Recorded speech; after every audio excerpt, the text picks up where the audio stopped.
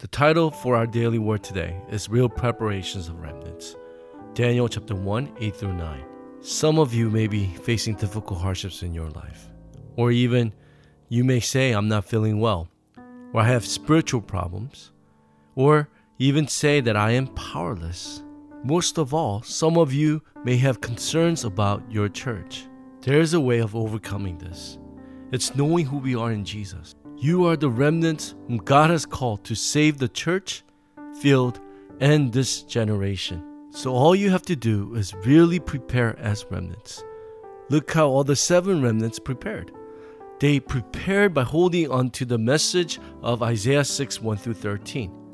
We see in this passage the throne of God, angels, and message concerning the future. So with this message in mind, all you have to do is concentrate in prayer. Holding on to the 7 grand journeys, you have to realize who you are. You are the summit. You are the evangelist that will save the world. All you have to do is discover your own prayer rhythm in your life. Nothing else is more important than summit time. All the remnants in the Bible had one prayer topic, and that was only Christ, only the kingdom of God, and only the power of the Holy Spirit. As you enjoy this time, one day 24 will take place. What happens when 24 takes place in our lives? Genesis 1:27, image of God in us is restored, along with Genesis 2:7, the Spirit of God upon your life, and Hebrews 4:12. As you do this, you will be able to see the absolute worth of the gospel. You are the main figures for world evangelism. As you enjoy 24, then 25 comes. What is 25? The blessing of the throne upon your life and upon your field. Works that transcend time and space will take place, and you can shine the light of Christ to 237. What happens when we enjoy 24, 25? The answers of eternity will come upon your life. You begin to enjoy the unprecedented and never repeated answers in your life. So let us hold on to 3 things today. First is Isaiah 7:14. It's Emmanuel. As you enjoy Emmanuel, God will open your eyes to see the people around you are holding on to the wrong things. Then we are able to truly worship God. When we worship, it's not just a religious ritual that we do, but our worship comes alive. As we praise God, our soul comes alive. But as we hear God's word, our soul is revived and strengthened. So the worship is manifested through your life. Then you can stand as a spiritual summit for this generation and the world. Second, the works of Isaiah 61 through 22 will take place. The remnant movement comes to you. You will begin to receive real power and healing power.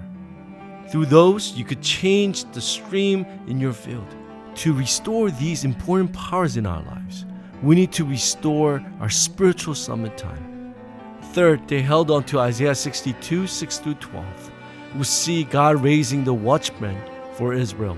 Let us be reminded once again that God has called you and I as a watchman or watch person for this generation. When we say Isaiah 7:14, it's discovering the absolute worth. And also Isaiah 61 through 22, the absolute condition, and Isaiah 62, 6 through 12. It is the absolute goal, why God has chosen us. There is something important for watchmen. We are sent to nobody and nothing. It may seem like we're alone, we're powerless, but God is raising us up to save everybody and everything. Therefore, God will give you unprecedented answers in your studies and in your occupation.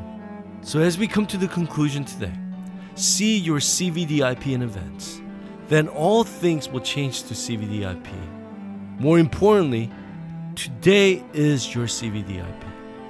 Joseph, wherever he went, as a slave, as a prisoner, as a governor, he held on to this mystery.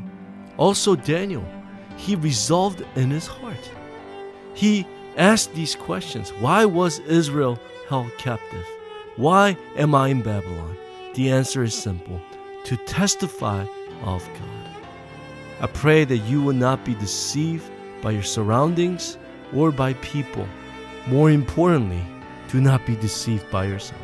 Let us hold on to the CVDIP and set up a time where you could truly enjoy Covenant of Only. I am confident that through you, your field will change and come alive. May today be the greatest day as you hold on to the Word of God.